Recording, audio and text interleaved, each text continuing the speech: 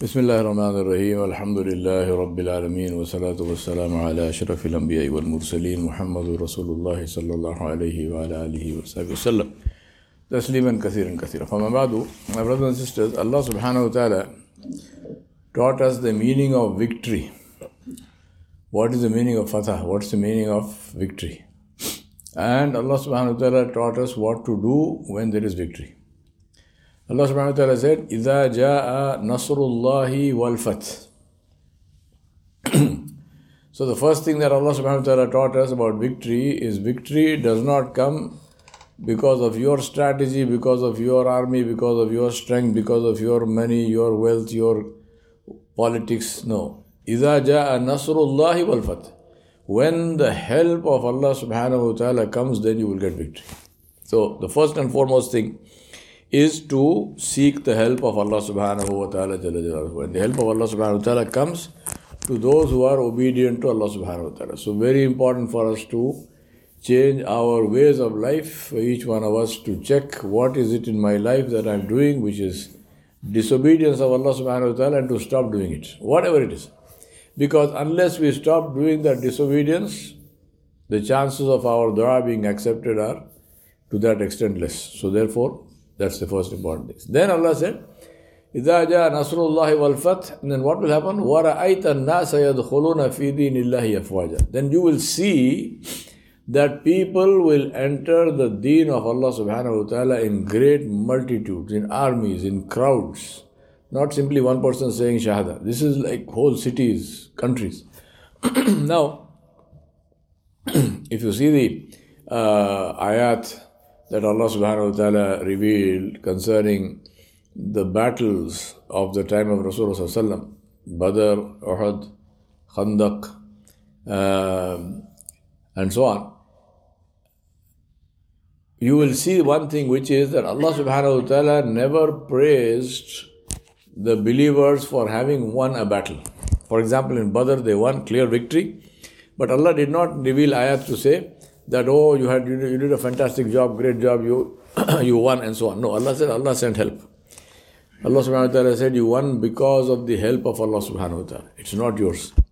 On the other hand, where, for example, in the battle of Hunayn, for example, in the battle of Uhud, Allah subhanahu wa ta'ala actually criticized the believers for disobeying Rasulullah sallallahu alaihi wasallam, for having faith in the battle of Hunayn.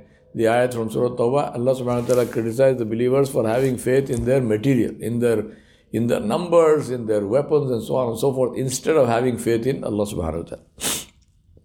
So victory comes from Allah.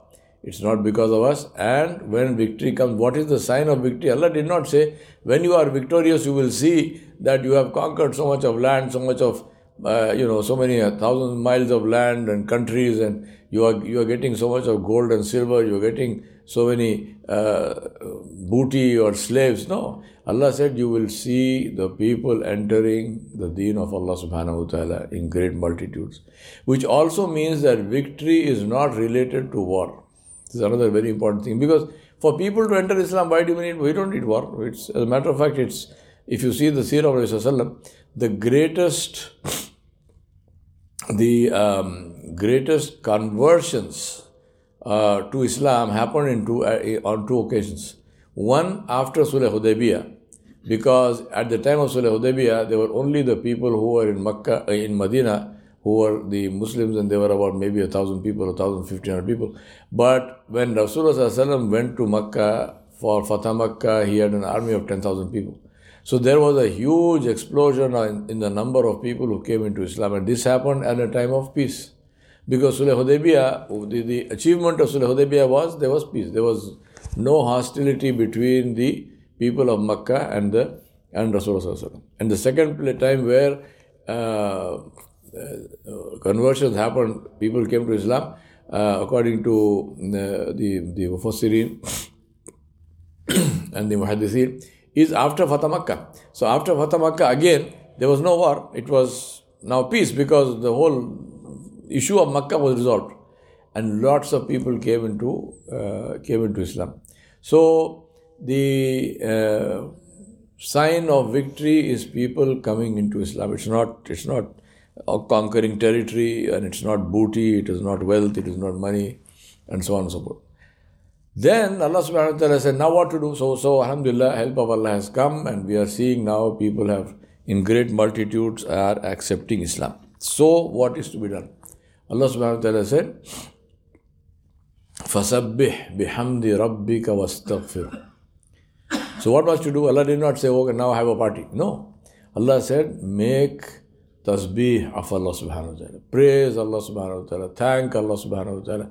Acknowledge the fact that this victory came because of Allah, not because of my effort. Because that is the reality. It's not a matter of simply saying semantics. This is the actual reality. Especially because victory is defined as somebody entering Islam. There is no way that anyone can be forced to change their belief.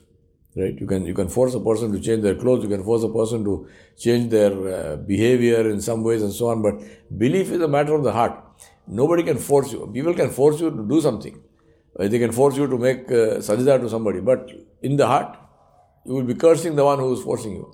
So forcing is not possible. The only way hearts change is when Allah subhanahu wa ta'ala changes the heart. And Allah subhanahu wa ta'ala mentioned this very, very clearly. La tahdi man ahbabta walakin Allah yahdi man yasha. Allah said, you cannot give hidayah to whoever you want. Allah will give hidayah to whoever He wants. So when people are entering into Islam, it means that hidayah is being given, and also given in a large scale.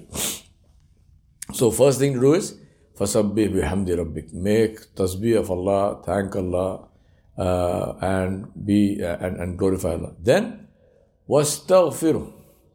Make istighfar. Right? Repent to Allah subhanahu wa ta'ala. Make tawbah. Now, if you think about this, you might say, well, what am I making tawbah for? Because, alhamdulillah, I did something good, and help of Allah came, and I'm seeing the good results. So, tawbah for what? I didn't make any mistake. The tawbah here is the tuhur of the qalb. It is the cleaning of the heart from takabbur, from this feeling that, because of my effort this happened. This feeling will come because we are human beings, right? So if I'm making this great speech and everybody says, Ashhadu an la ilaha illallah, fantastic, my speech is so good. Allah is saying, no, make istighfar. Clean your qalb. This is whatever you are seeing here is happening because of Allah subhanahu wa ta'ala. Clean your heart. Purify your heart. How do you purify your heart? By making istighfar. Fastaghfiru. Innahu kana ghaffara. And Allah subhanahu wa ta'ala is the one who is the most forgiving. So I remind myself and you, it is very, very important for us when we are looking at the world today. Sometimes somebody asks me, why is this happening in Palestine? What is happening in Palestine? If you look at the reality from the lens of Islam, of the Muslims, this is the advantage we have, that Allah subhanahu wa ta'ala has given us these glasses which show us the truth. That's why Rasulullah sallallahu alaihi wasallam used to make this dua, Allahumma arina al-haqq haqqan warzuqna ittiba'ah wa arina al-batila batilan warzuqna ijtinabah. He said, oh Allah, show me the truth as truth, meaning the actual truth. Because sometimes you see something, but behind this we don't know. Nabi sallallahu alaihi wasallam saying, show me what is behind, show me the reality of it, show me the truth as truth, and help me to follow that, and show me the batil as batil, show me the batil, because sometimes, and not sometimes, many times, or most of the time, the batil does not come across as batil, it comes across very nicely.